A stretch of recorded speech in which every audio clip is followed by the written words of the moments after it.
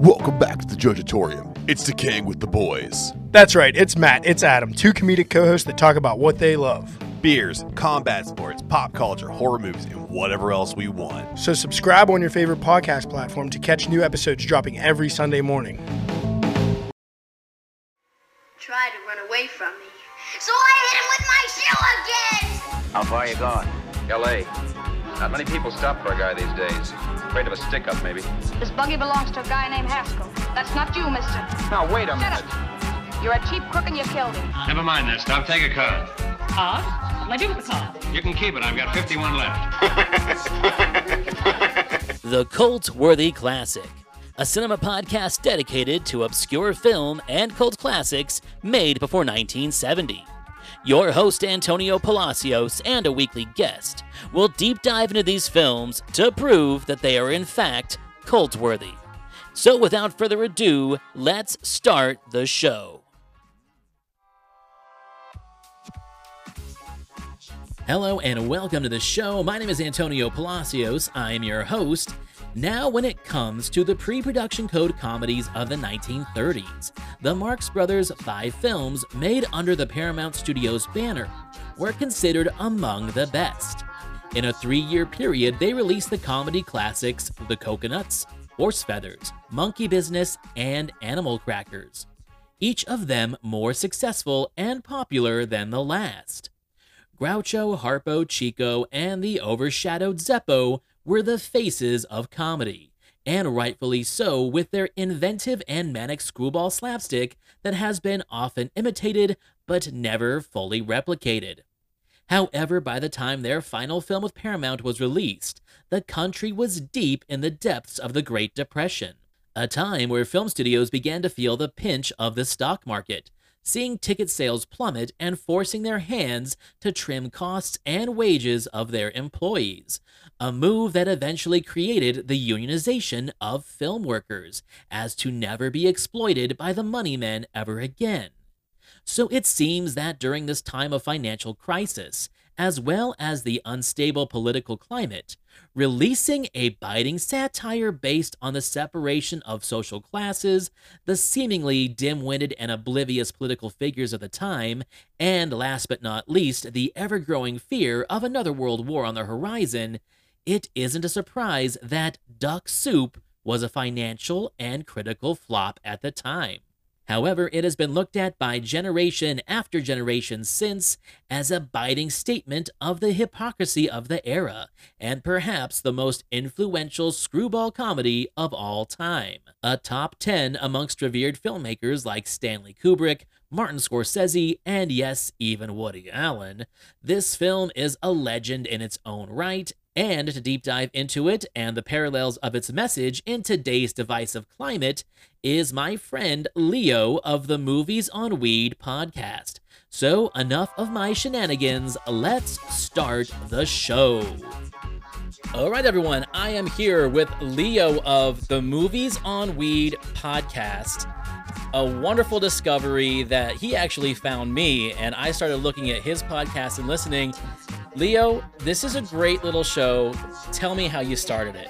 Well, hi, Antonio. Hi. I just started it on my own. I mean, for a long time, I wanted to do something. I mean, as far back as public access, I was thinking about doing it, but thanks to quarantine, just staying isolated at home, next thing I know, hey, you know what? Let's try a podcast. I ended up downloading Anchor. I just thought about it. I'm like, all right, let me try it. Because I mean, for the longest time, I'd been bugging my wife, giving her all kinds of useless trivia regarding movies. And mind you, she is not into movies like I am. So it's like, she's just like, oh my God, can you just shut up about it? Shut up. Try it. Yeah, try to tell somebody who cares. I'm like, oh, that's right. Podcasts. There we go. And there are people out there that care. And here's the thing I love about your show. So my other show, the Cultworthy podcast, I do 4 reviews about like 7 to 8 minutes each of each film. So it's like a 30-minute podcast. And I'm always like, man, is that enough time to go through a film and really kind of explain it to people so they get it and then they want to see it? Then I started listening to your show, and your average episode is like 7-8 minutes. But dude, I gotta tell you, you sum up a film in 7 to 8 minutes so well. I feel like I've gotten the synopsis of the whole show. You got all the actors in there and the filmmakers and like other things they've been in. And even more impressive, you're smoking weed while you're doing it. You're kind of half right on that. I like to, while I'm researching the movie, I like to smoke on it, and it kind of helps looking at it, breaking down a movie in a different way. Yeah. The next thing I know, I'll just type up as many notes as possible. Something that, I mean, kind of stands out to me at the time. Something I might find like a bit questionable. I mean, for example, what is it? That's My Boy with Adam Sandler. Yeah. One time I was so on a good one, I thought I was watching like a powerful drama. I mean, this is Adam Sandler and Andy Samberg. Andy Samberg, so, yeah. figure. Absolutely. Yeah, your Sexy Beast episode is one of my favorites. Thank you. Yeah, it's that. The funny thing about that one is, I'd seen it like a long time ago, but it was just something that kind of stood out to me. It was just so I guess so childish in a way, like the way Ben Kingsley acts, but at the same time he's so intimidating, and it's just like just that sheer fact that this guy played Gandhi, right? And now he's suddenly, he's the gangster bullying people around. I mean, dude, you can't make this up. Oh yeah, we've seen him play soft characters, we've seen him play intelligent characters and scientists, and for him to kind of jump out and be like this Cockney gangster really kind of like gave himself another move in his career, took him one step up. And we've seen him play villains since then, and every time I see him play the bad guy, even if it's a bad movie, I am like so happy to see him on screen. He is an icon. He's definitely one of those guys that, I mean, really, is there anything he really can't do?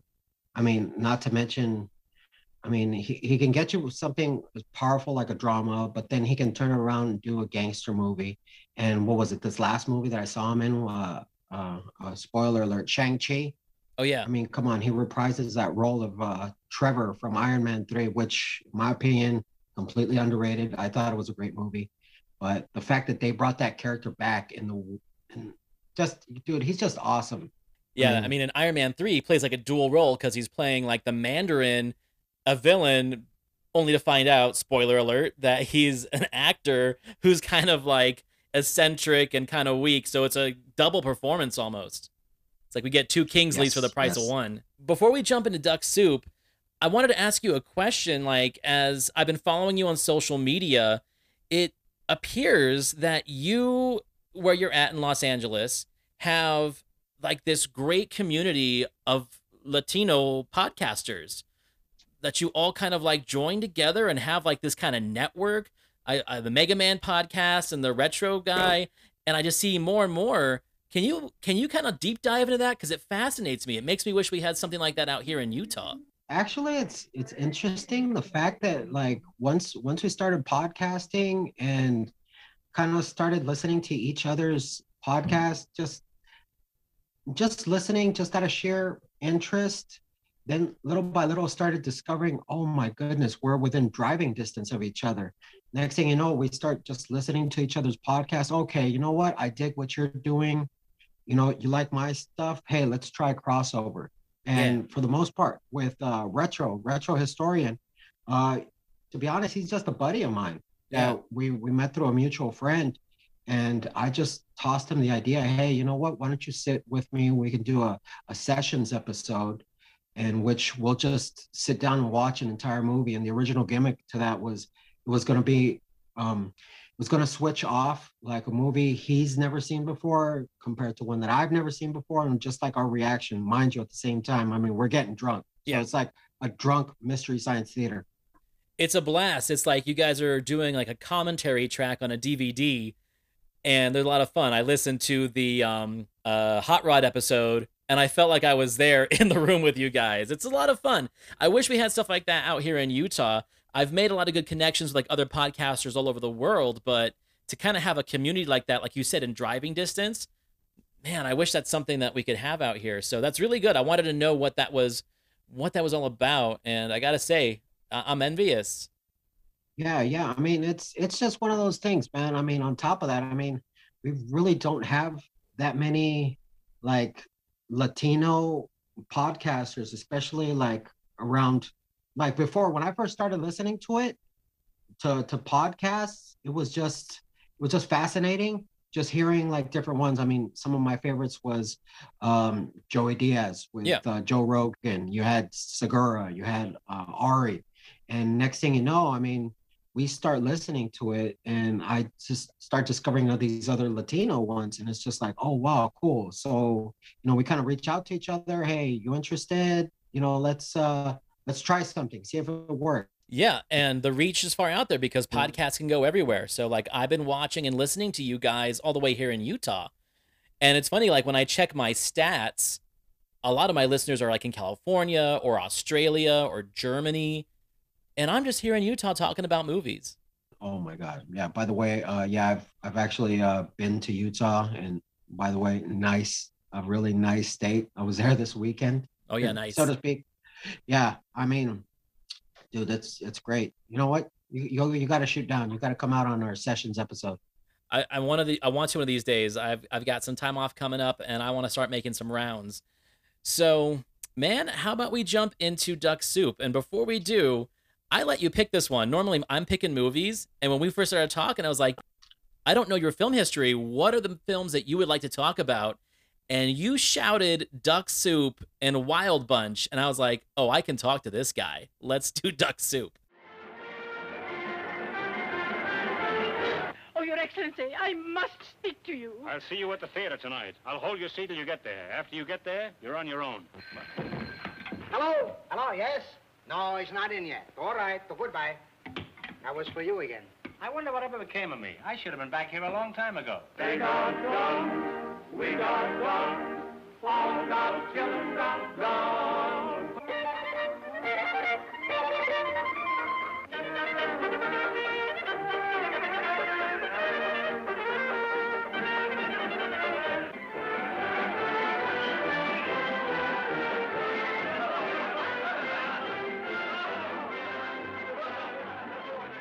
Yeah. It was funny. It's funny. What got me about Duck Soup, I have to give a shout out to Rob Zombie, because I believe he was doing a press tour on Entertainment Weekly regarding, I think, 31, and one of the movies they had asked him, one of his favorite ones was Duck Soup, Marx Brothers. Now, mind you, I've been a fan of Rob Zombie since high school. So I was like, dude, Rob Zombie, he likes a black and white film by Marx Brothers. Dude, I am in. I want to watch it. And just, dude, I sat down, I watched it, dude. I laughed my head off, like ridiculously. And usually it's like, I don't like old movies. Oh, wait, I'm sorry, correction. I don't really watch vintage movies. Awesome. But thank you. Yeah, but I mean, this one I definitely had to make an exception. It was just ridiculously awesome, and my personal opinion, it still holds up in a comedy classics. Absolutely. And it came out in 1933, directed by Leo McCarey. It was like the last of the big Marx Brothers films, and to think that between 1930 and 1933 they'd done 5 films that were all hits. This one, however, was not that big of a hit because it came out right in the middle of the Great Depression, and people couldn't afford a ticket. So on paper, it didn't look like it was successful, 90 years later, and it's considered their masterpiece. And it's on all these lists of one of the best comedies ever made. You got people like Rob Zombie talking about it. It's been an inspiration for filmmakers like from Woody Allen to Scorsese. It is just one of those films that has really kind of stood the test of time. There's a lot of political things behind it too, where most of their films were kind of maybe played a little bit with like, the class warfare of the day.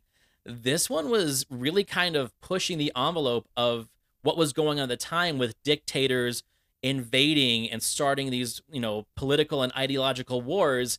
And here's a movie that's making a joke about it 10 years before Chaplin did The Great Dictator. The way they pulled it off, I mean, it like it was said. I mean, it got referenced by a lot of other directors. One film that actually did get referenced by, you actually brought it up in your other podcast, Forbidden Zone. There's a little scene in there you can actually hear it being referenced in there, and I mean, dude, it just holds up. So the basic story is you've got the country of Fredonia. Gotta love that name. And it's right next to a country called Sylvania. And they've kind of had like this, you know, peaceful existence with each other, dealing with each other financially and kind of just sharing their goods and their commonwealth. And they have the need for a new leader. And Margaret Dumont, who plays Mrs. Teasdale, she's been kind of lending money to the other countries, and they need someone to kind of like take control of the country. So she reaches out to a guy named Rufus T. Firefly, played by Groucho Marx. And here's the thing about this film. The story doesn't need to make sense because you've got all these series of Marx Brothers sketches that they kind of just had to build a story around it. Oh man, Rufus T. Firefly. I mean, what kind of a name? But yet, I mean, what better actor to play it than Groucho? It doesn't really make sense. It doesn't have to make sense. It doesn't have to. Exactly. And I mean, it works. It works just so well. They're epic. I mean, this is all before the brothers even come into the scene. Yeah, you just got Rufus. So like he shows up and he's the funny thing about this film is like it's commentary on like the political world, how really they don't need to know anything. It's just like leading with confidence and leading by the seat of your pants. He just comes in there and he just starts making all these new rules. He goes through like this big spiel about, in my country, we're going to do this. These are the laws of my administration. No one's allowed to smoke or tell a dirty joke, and whistling is forbidden. We're not allowed to tell a dirty joke. If chewing gum is chewed, the chewer is pursued, and in the hoosegow hidden. If we choose to chew, we'll be pursued.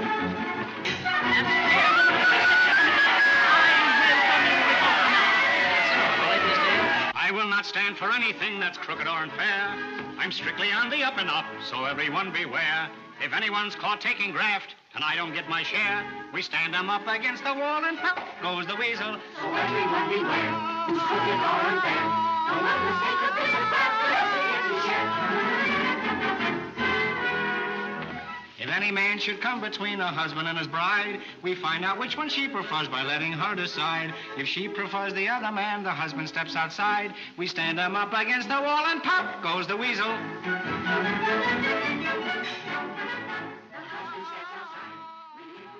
You know, and he's got his little song. He's got his little song and dance about how they're going to lead the country. And the funny thing is that all of his rules are absolutely ridiculous, but because he's such a great pitchman, everyone's on board. It's like that's such a commentary about how politics works even today. You get a charismatic character starting to kind of like dictate and give rules, and people just kind of go along with it. So again, we've got this 1933 comedy that's really making a social and political commentary that I think maybe at the time went over people's heads.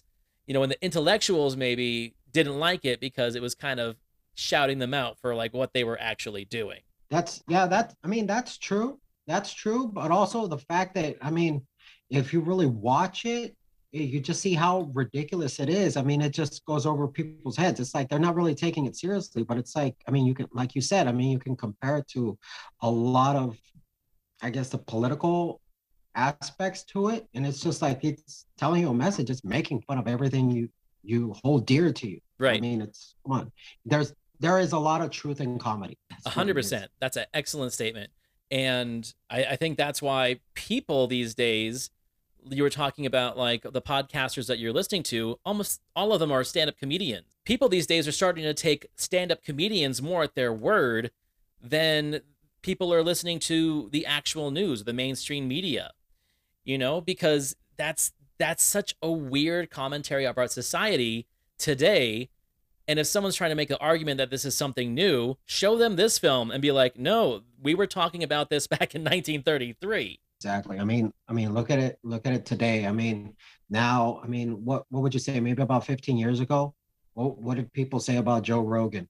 I mean, He's he the was Fear just like, Factor okay, guy. yeah, exactly, the Fear Factor guy. And before that, what was he? What was it? The talk radio guy? News But radio. yeah. Yeah. Oh, I'm sorry, news radio. Yeah. And on top of that, it's like even then with any kind of political aspect, what did they start doing? I mean, they started asking Dave Chappelle, what do you think? And Right. you want to hear his commentary first. And then based on his answer, it's like, okay, he says, give him a chance. We will give him a chance. So it's like, yeah, I mean, comedians, they are our modern day prophets. They tell us what to do. Yeah. And these guys back in 1933, I'm not going to say it's much as like it was their intention to make that happen. Because if you go back and watch like Horse Feathers and Coconuts, they're not as politically set and sound as this film is. You know, think about the stand-up comedians of, you know, our childhood, like maybe the 70s and 80s. If you were going to talk politics, you were making fun of it. I think the only comedian that was really kind of like really going hard in the paint at that time was George Carlin. And he put out like a special every couple of years. And it was more about like getting you to think more. You know, and then you had like Lenny Bruce in the 60s, who was kind of opening the doors for comedians these days, and Richard Pryor as well. They also told a lot of fart jokes and things like that.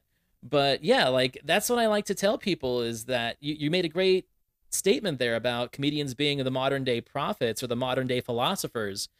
You know, back in the 1930s, I think if they would have had podcasts and if they would have had access to freer thinking and less reliance on the media, especially, you know, you had William Randolph Hearst at that time owning every newspaper in the country. His thoughts became the country's thoughts. So having films like this, where they could put a funny face on it, really important. Yeah, and plus, not to mention, something tells me William Randolph Hearst, he really would have not approved of my podcast. Wait, what? Really? Yeah, no. Shut it down. But yeah, shut it down. Get him out of here.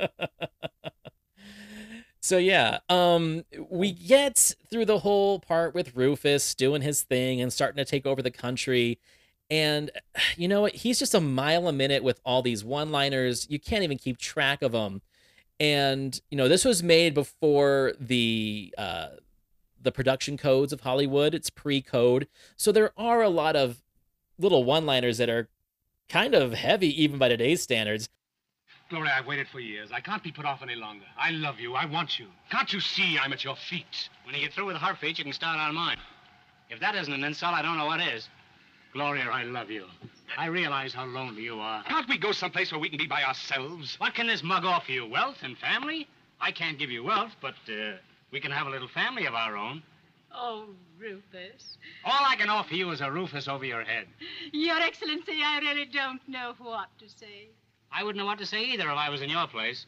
Maybe you can suggest something. As a matter of fact, you do suggest something. To me, you suggest a baboon. What? I'm sorry I said that. It isn't fair to the rest of the baboons. This man's conduct is inexcusable.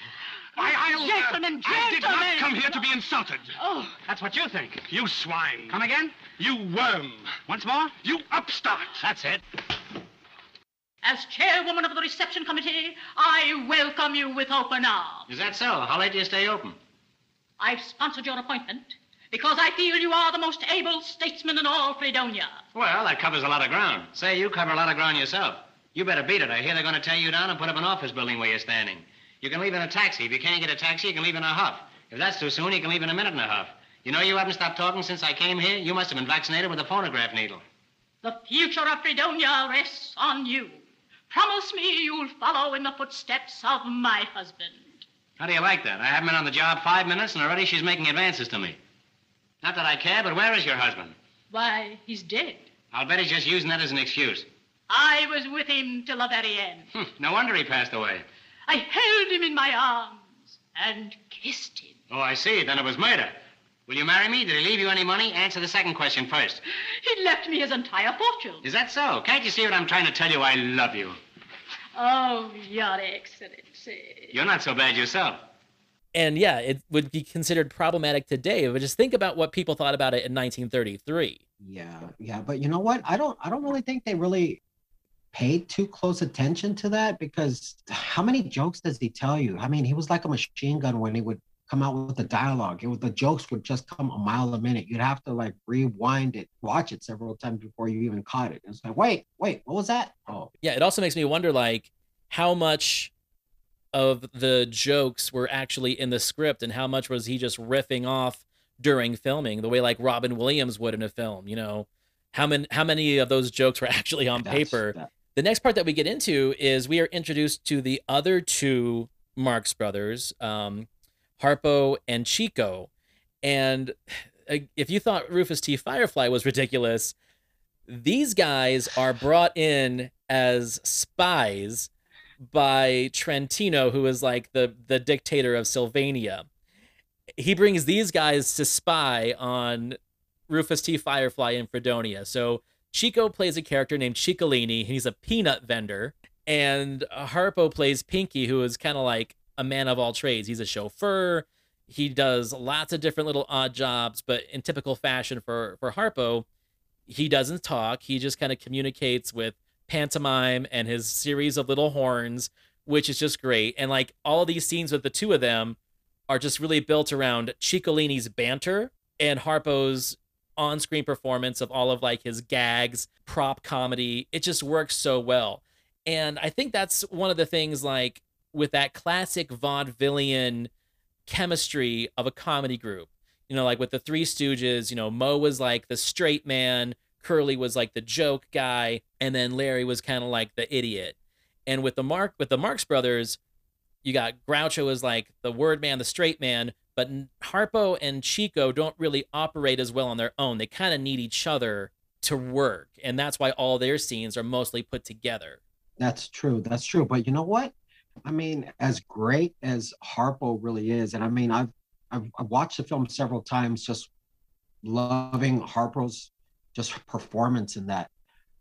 You know what? I really have to give it to Chico on this, because the way he kind of comes out with him and Groucho, those two, they go at it back and forth. They go on, because like you said, I mean, Groucho was a straight man, and for the most part, you could almost say he's like the Moe of the group. He's the leader, but except kind of Chico tends to give him a run for his money, because it's like they kind of fool each other a couple times. It's hilarious. It's hilarious. And they're both really good at the really fast-paced banter.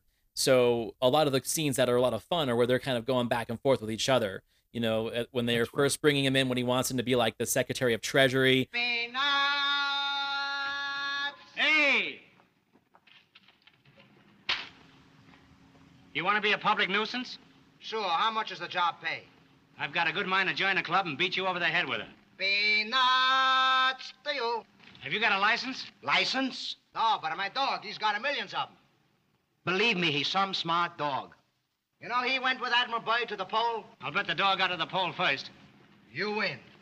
Come on up here. I want to scare the cabinet. Hello? Hello? No, he's not in. All right, I tell him. Goodbye. That was for you. I'm sorry I'm not in. I wanted to have a long talk with you. Now, listen here. You give up that silly peanut stand, and I'll get you a soft government job. Now, let's see. How would you like a job in the mint? Mint? No. I don't like a mint. What other flavor you got? Hello? Hello? No, not yet. All right, I tell him. Goodbye. Thank you. That was for you again. I wonder whatever became of me. And then later on in the trial scene where they're just kind of shooting back and forth. Hello, boss. Ciccolini, I bet you 8-1 we find you guilty. That's no good. I can get 10-1 at the barber shop. Ciccolini, you're charged with high treason. And if found guilty, you'll be shot. I object. Oh, you object. On what grounds? I couldn't think of anything else to say. Objection sustained. Your Excellency, you sustained the objection. Sure, I couldn't think of anything else to say either. How he ends up getting Ciccolini to be part of his crew, part of his cabinet, is he's out there vending peanuts, and he calls him through the window, and he's like, I wish I could join the club so I could beat you over the head with it. He goes, peanuts. Peanuts. Yeah. Ciccolini's part in this is he's not doing anything right intentionally. He keeps getting closer and closer to Rufus and into the cabinet just by a series of misunderstanding and slapstick. It's all a matter of circumstance, which makes it even funnier because it's like everyone's kind of getting the goal that they're trying to achieve, but not intentionally. Exactly. Yeah, they all try to get there to the same spot, but somewhere along the way they just get detoured just by amount of jokes, and then in the end they just come back together, and it's like, oh, okay, they get the goal. I mean, for example, what's that line where Chico tells Groucho, where he says something like, you know what, I'm thinking about getting a standing army. And like, why a standing army? Because we'll save money, on chairs. Yeah. And just as he kicks him out of the room. And I mean, it's hilarious. It's classic. And cinematically, the film does a lot of interesting things. Like, I didn't notice it until like the third time I watched it.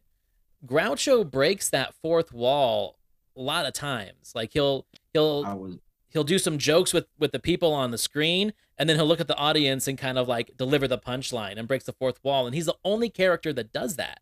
Yeah, and that tripped me out a lot too, being the fact that it's I mean, how old is this movie? I mean, 1933. 1933, and he's already breaking the fourth wall back then. I mean, nowadays it's what, guarantee you're going to get it in a Deadpool movie, but it's like, dude, Groucho was doing it before then. Yeah, 100%. We've kind of left out, and I think it's not that uncommon. We left out the fourth Marx brother. We left out Zeppo. And that's kind of like a common trait. Doing research on this, and I kind of knew this a little bit, he's always been known as like the unfunny Marx brother. Like, he never really does a lot of comedy. Like, if Groucho's the straight man, Zeppo's like the dead man. Like, he really doesn't do much. And in this film, his character barely even exists. And it was the last time he performed on screen with the Marx brothers. They had like their big 5 films, and Zeppo was always a part of it in a very small way. And then after this, they kind of just kicked him out, and it's not really that surprising. I feel bad for the guy, but how do you be a fourth man in that group where you've got Groucho and all of his witty one-liners, Chico, who's kind of like the mix of Harpo and Groucho, where he has a lot of physical comedy, but can also shoot those one-liners back, and then Harpo being what he is, just this enigma of a performer. There really was no room for Zeppo. If Groucho was a straight man, I mean, Zeppo was the assistant. I mean, there's that one scene where they're going back and forth about a joke that he says something about Tarantino. He's a very sensitive man. Mm-hmm. He says, one time I said something in his presence, he got offended, and I got hit. That setup between him and Groucho going at it was just brilliant. The way they set it up and the way they complete it, they were like, so what exactly did you say? Then he whispers in Groucho's ear. Groucho just slaps him. Yeah. Like, who told you that? It's like, where'd you hear that? It's like, you told me. Oh yeah. Yeah, that's right. But the way, because it seems like at the same time, he was the only one that could really blend in with just the madness that was the Marx brothers, where everybody else, you could always see that they kind of like stood out. You could see that, they're actors. Among them, I mean, especially when you're among your brothers, you're going to be acting extra silly. And he was that one guy. He was the straight man. He wasn't as wacky as all of them, but somehow he just kind of, you could see the balance, the needed balance, which, I mean, I get they got rid of him, but you make a really good point in that. And I think one of the reasons why this film kind of was his last one is because it is the most ridiculous and outlandish of them.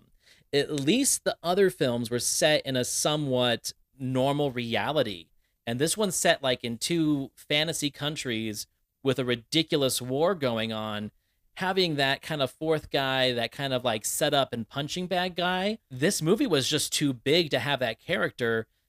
And maybe that's why he ended up not being in any future ones, is like he kind of didn't prove as useful in this world that they've created as the reality that the other films were in, where he was like a more normal character that could blend in a normal world, and those 3 were the weirdos. But this movie is just all weird. So having that one kind of normal guy doesn't really work. You make a really good point. yeah. And plus, not to mention, I had kind of did like a little bit of trivia on it.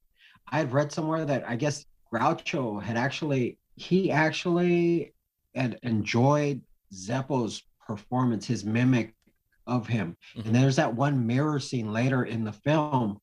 If you really watch and slow it down, you really can't see whether or not it's Chico or really Harpo. And I think I might have to go out on a limb. It might have been Zeppo that pulled that off. Because I mean, a lot of people thought it was Chico, but I mean, really try and rewatch it because it's like you can kind of see like Chico's mannerisms. Because I mean, there's that one scene where they all kind of dress up as Rufus. Yeah. And in the little outfit. But that mirror scene. The mirror scene is groundbreaking, and I'm sure that it's been done before, but that is the scene that like Bugs Bunny did it, Tom and Jerry did it, Mickey Mouse did it, and they all kind of credit that.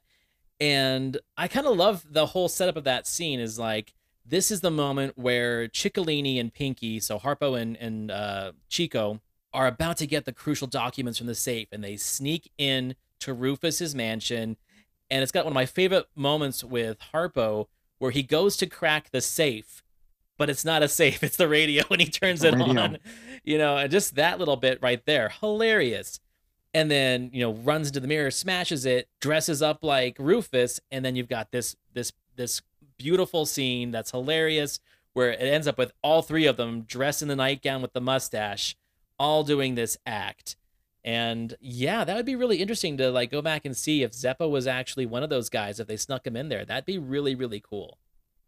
Yeah, and I mean, besides, you could kind of tell it's Zeppo. I mean, if he were to talk, but just the fact that it was all quiet. The scene, there's no dialogue whatsoever. I mean, it's all just physical. And I mean, mean, if you see Zeppo, he's that average man. He's the plain guy. He's a plain brother. But you know what? You put a mustache on him, put a cigar in his mouth and a cap, and it's like, yeah, it's funny. Like I never realized how much they looked alike until that scene, because they've all got their real prominent character. Chico's got the hat and the kind of mussy dark hair. Harpo's got the curly hair and all the props and the top hat, and Groucho with the iconic mustache. And it's funny, you know what the Mandela effect is, right? That's correct. Yeah, I know. For years, I always thought that Groucho wore like a fake mustache, like a prop mustache. And you would talk to a lot of people like, yeah, he wore a fake mustache. It was a prop mustache. And then you go back and look at it. It's like, oh no, he painted it on. And it was always painted on. It's that weird Mandela effect of like people thinking that it was a fake mustache. Like I did for years just to go back that it was painted on. Yeah, you're not the only one. I thought he actually wore it too. It's like, no, it was painted on. It's that, yeah. And it's that Mandela effect. And it's obvious too. It's not meant to look good. It's like an obvious, so it wanted to look bad. It's painted on. And not to mention, how quick does Ciccolini put it on when they go in that when they go into the nightgown outfit? Yeah. He grabs a little bit of ink and just wipes it. Okay, cool. I got the mustache now. And, as the film kind of goes on, like you said, there really isn't like as much of a story. It's more a bunch of different little set pieces set to the sketches that were written for these guys to play in. When it gets kind of serious is when Rufus decides to go to war with Sylvania. And they have this big musical number that's like pro-war. At first, nobody wants a war, but now that the dictator is all set to go to war, everyone's behind him. Everyone get your gun. I mean, they make a battle cry to war with a banjo routine. They start playing banjos and they're singing, "Oh, Fredonia, don't you cry for me," Oh, Fredonia, oh, don't you cry for me, 'cause I'm coming round the mountain with a banjo on my knee. Oh, Fredonia, oh, don't you cry for me, 'cause I'm coming round the mountain with a banjo on my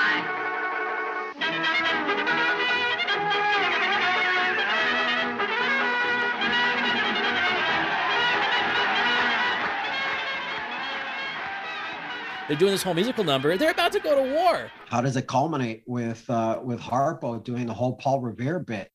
Oh my God. Him just going on there. And another thing, how you were mentioning certain little things you could get away with a movie like that. I mean, the peeping nobody scene really mentions how much of a womanizer was Harpo in that movie. Right. I mean, yeah, he's pinching butts. He was Googling women. This was before the whole Me Too thing. Yeah, he couldn't have gotten away with it. And the fact that during that whole little battle cry, he's kind of hauling, just riding the horse, just going through town, honking the horn. And what stops him? Huh? What stops him? A lady. Exactly. A lady in the window goes inside the room, sees her, goes back outside, puts the bag over the horse's mouth.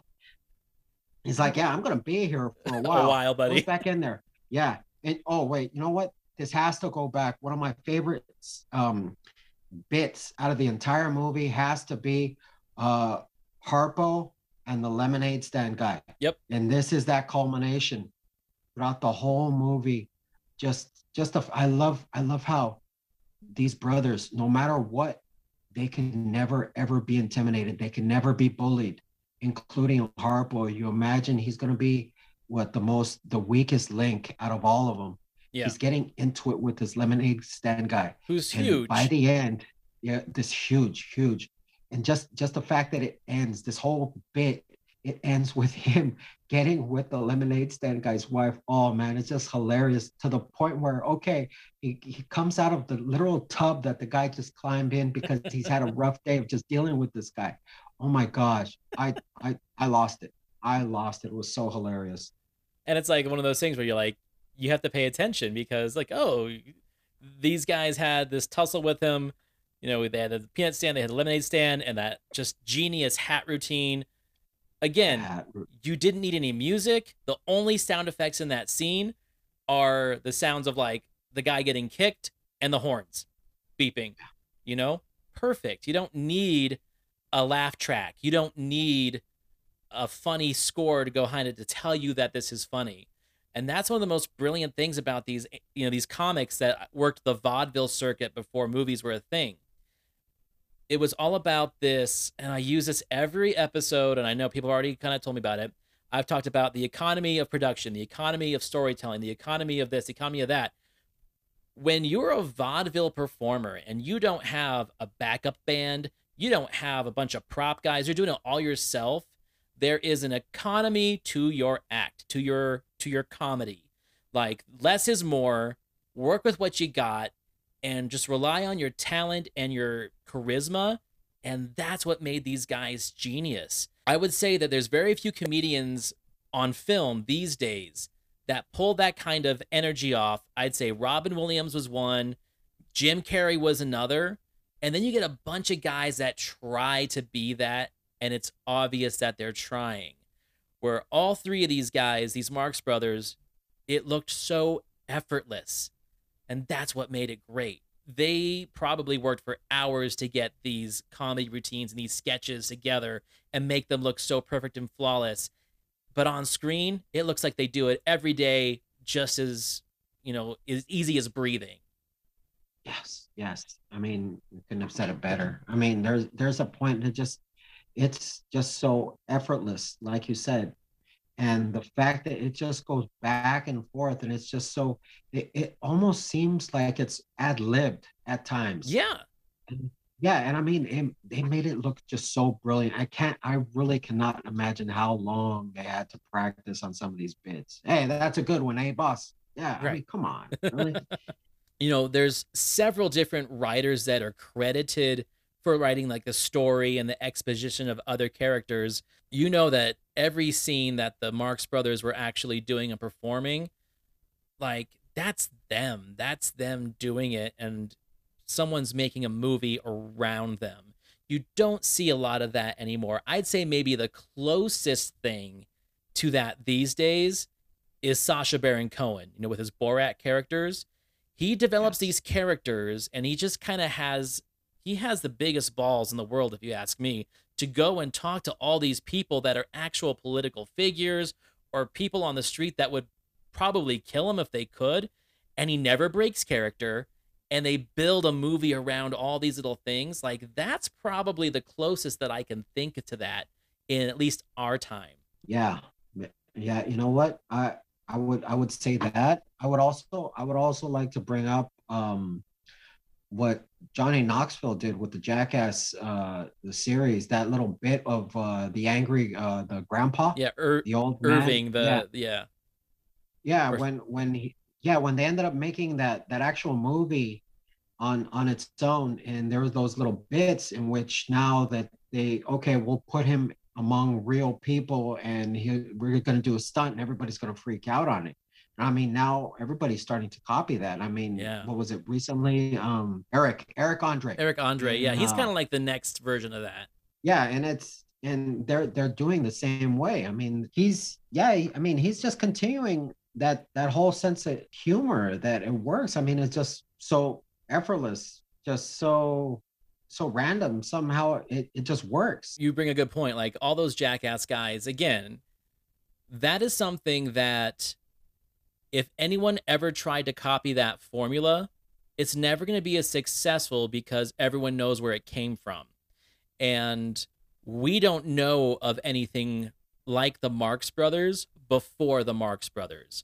So having them do these films, especially Duck Soup, we can only see echoes of people trying to do what they did in this film in films that came in the future, you know?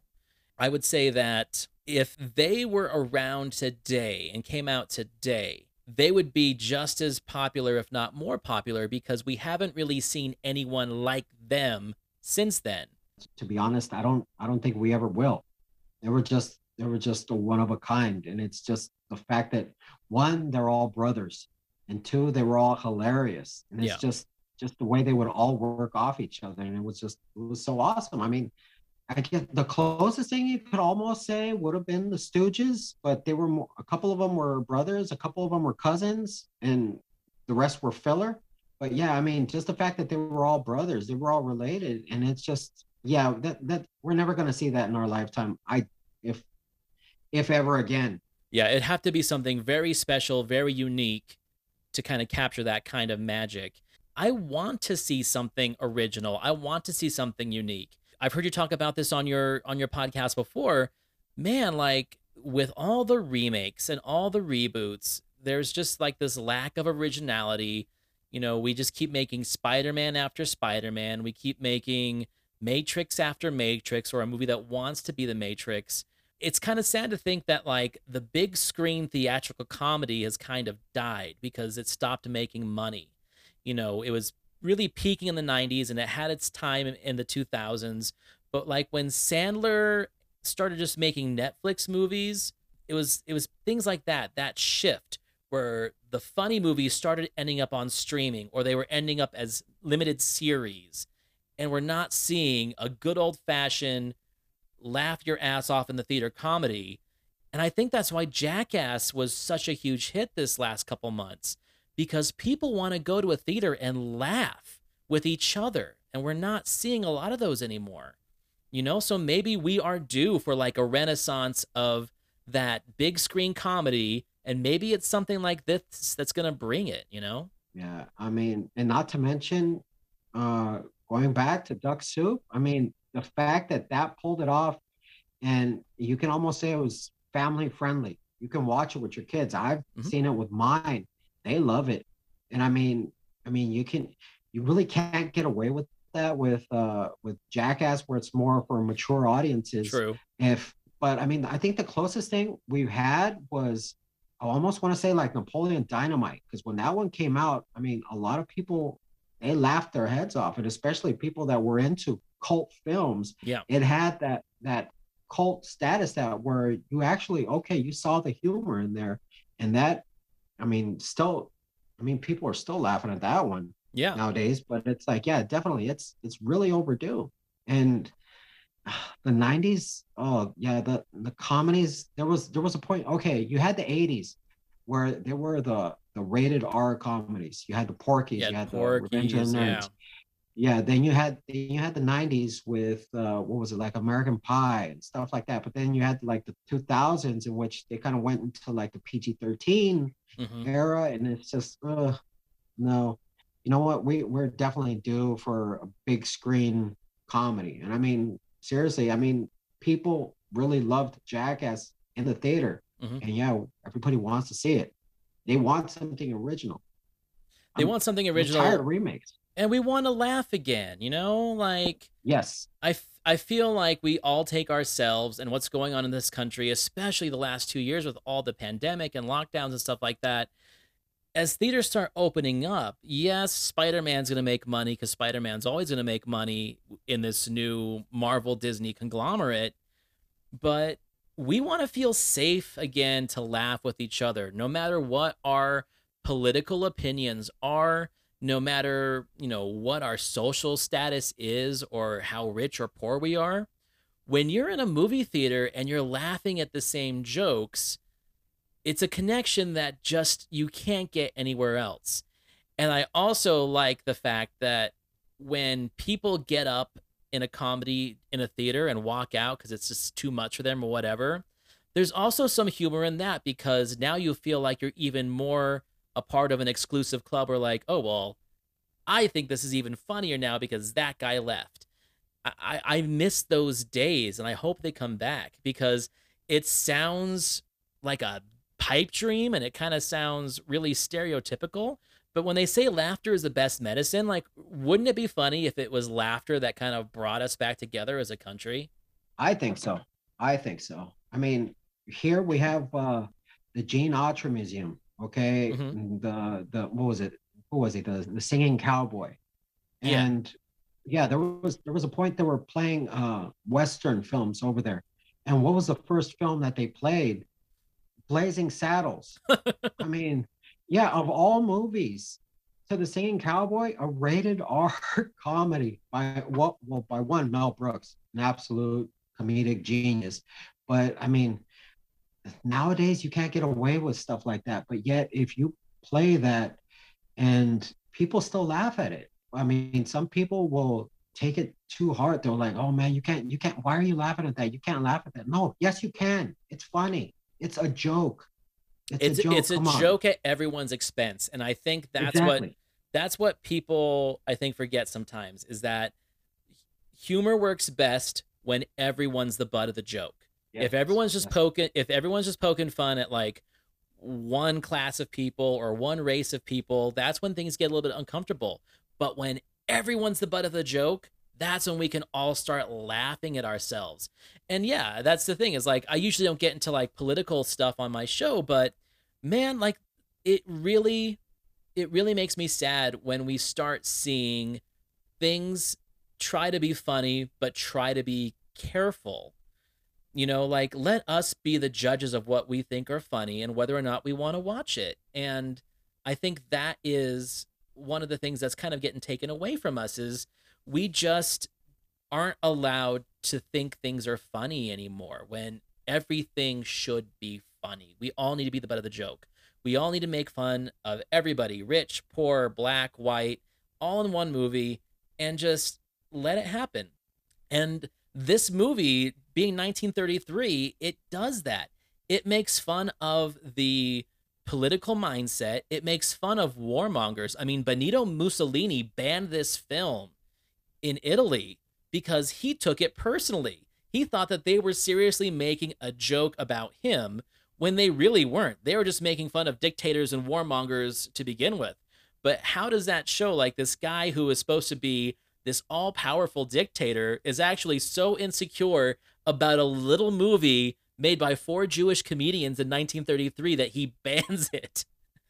That's hilarious. That is hilarious. Plus, not to mention, going back to Duck Soup, I mean, during that whole war scene, if you notice, every scene, Groucho is in a new outfit. I mean, come on, really, come on, just lighten up. It's funny. It's funny.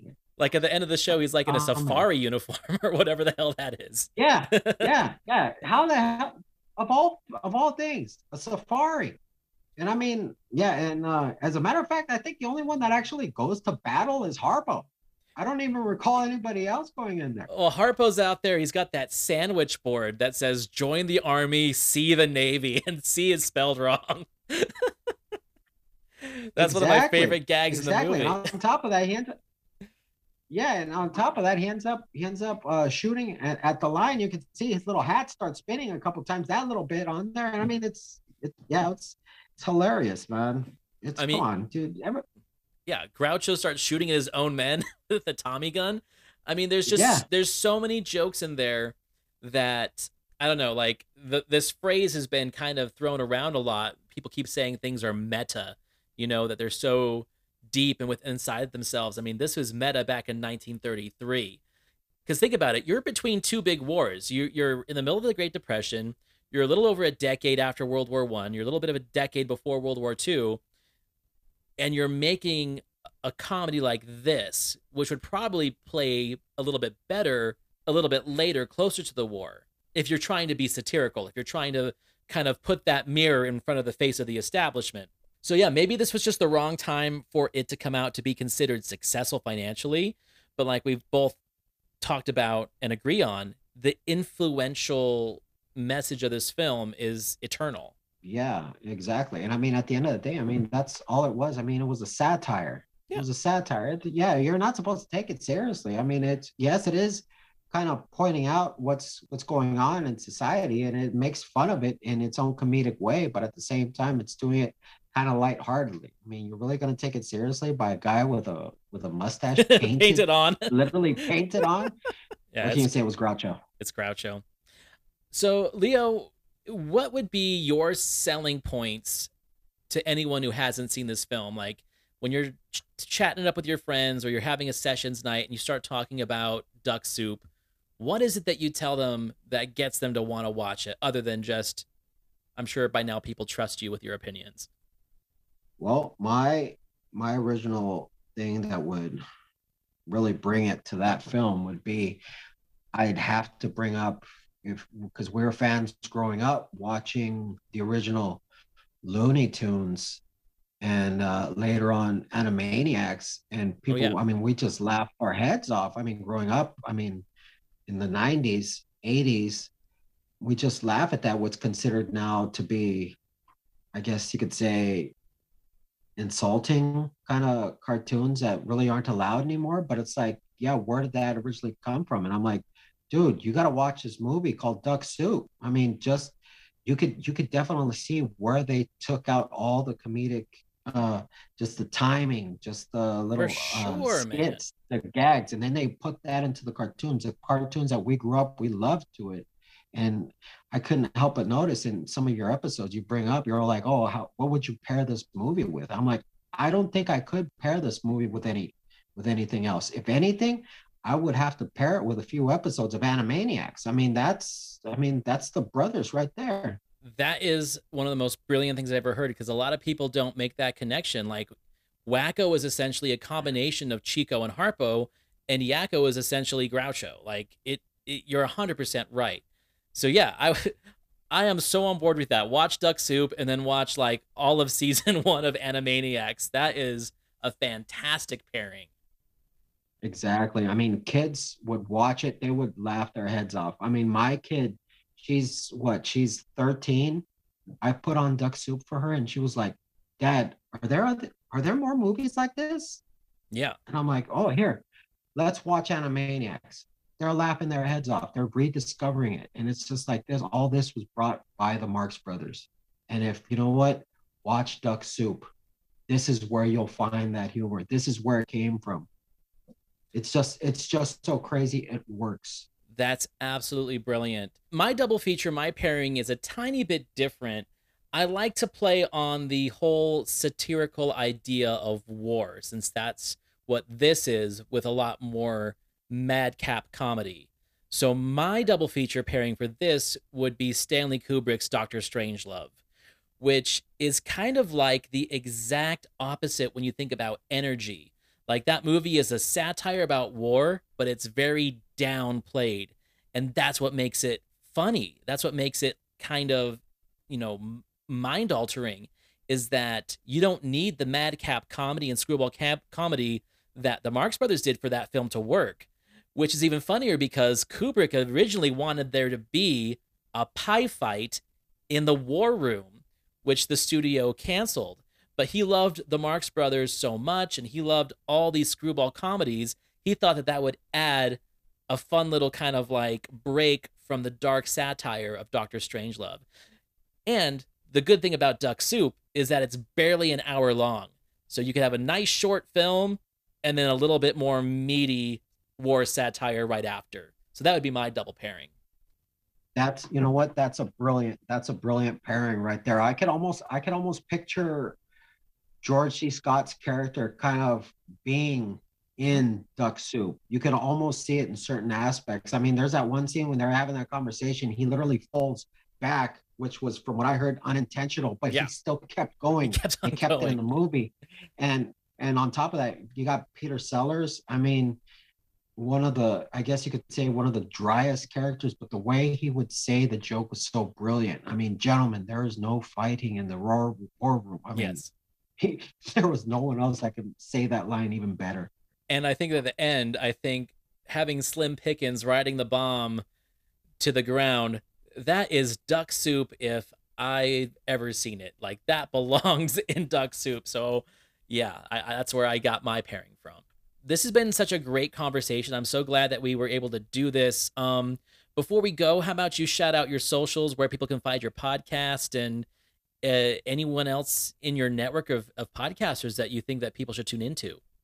All right. You guys can find me at Movies on Weed. You can find me at Movies on Weed podcast. And if you like my podcast, you can listen to Mega Man. You can check out my friend that I do the sessions with, Danny, Retro Historian. And you got Los Compas. You have King Mexico. I mean, if you like my stuff, you'll love their stuff too. And on top of that, listen to Antonio on Cultworthy. He's awesome. Thanks, man. I'm really glad we get to do this, and we'll do it again for sure. Start thinking of movies you want to talk with. I mean, I'm sad that Paper Moon is like 1973. I'm sad it's a little bit later than my cutoff of 1970. But when I saw that you loved that movie and your history with that movie, I was like, I gotta talk to this guy. Yeah, we gotta find a way how to fit in Paper Moon in there somewhere. Yeah. And on top of that, if just in case you ever want to start going through the whole filmography of Canon films, let me know. Oh yeah, trust me, I'm all about the Canon films. So before we go, I just want to let people know you can find all of these Marx Brothers movies on archive.org. They've got all of them on there for free. So, I mean, I've got the really great Blu-ray edition that's got all of them on there. If you want to watch these films, they're usually like a little over an hour long. They're all available for free on archive.org. Do yourself a favor and go back and rediscover the Marx Brothers. And with that, Leo, I'm going to say goodbye to you. Thank you, Antonio. Do appreciate this. This was a fun one. Thank you very much, my friend. And next week's episode is going to be Twisted Nerve with Shane of the Shane and I podcast. You can find that right now on YouTube, starring Haley Mills. I will see you all next week. Goodbye.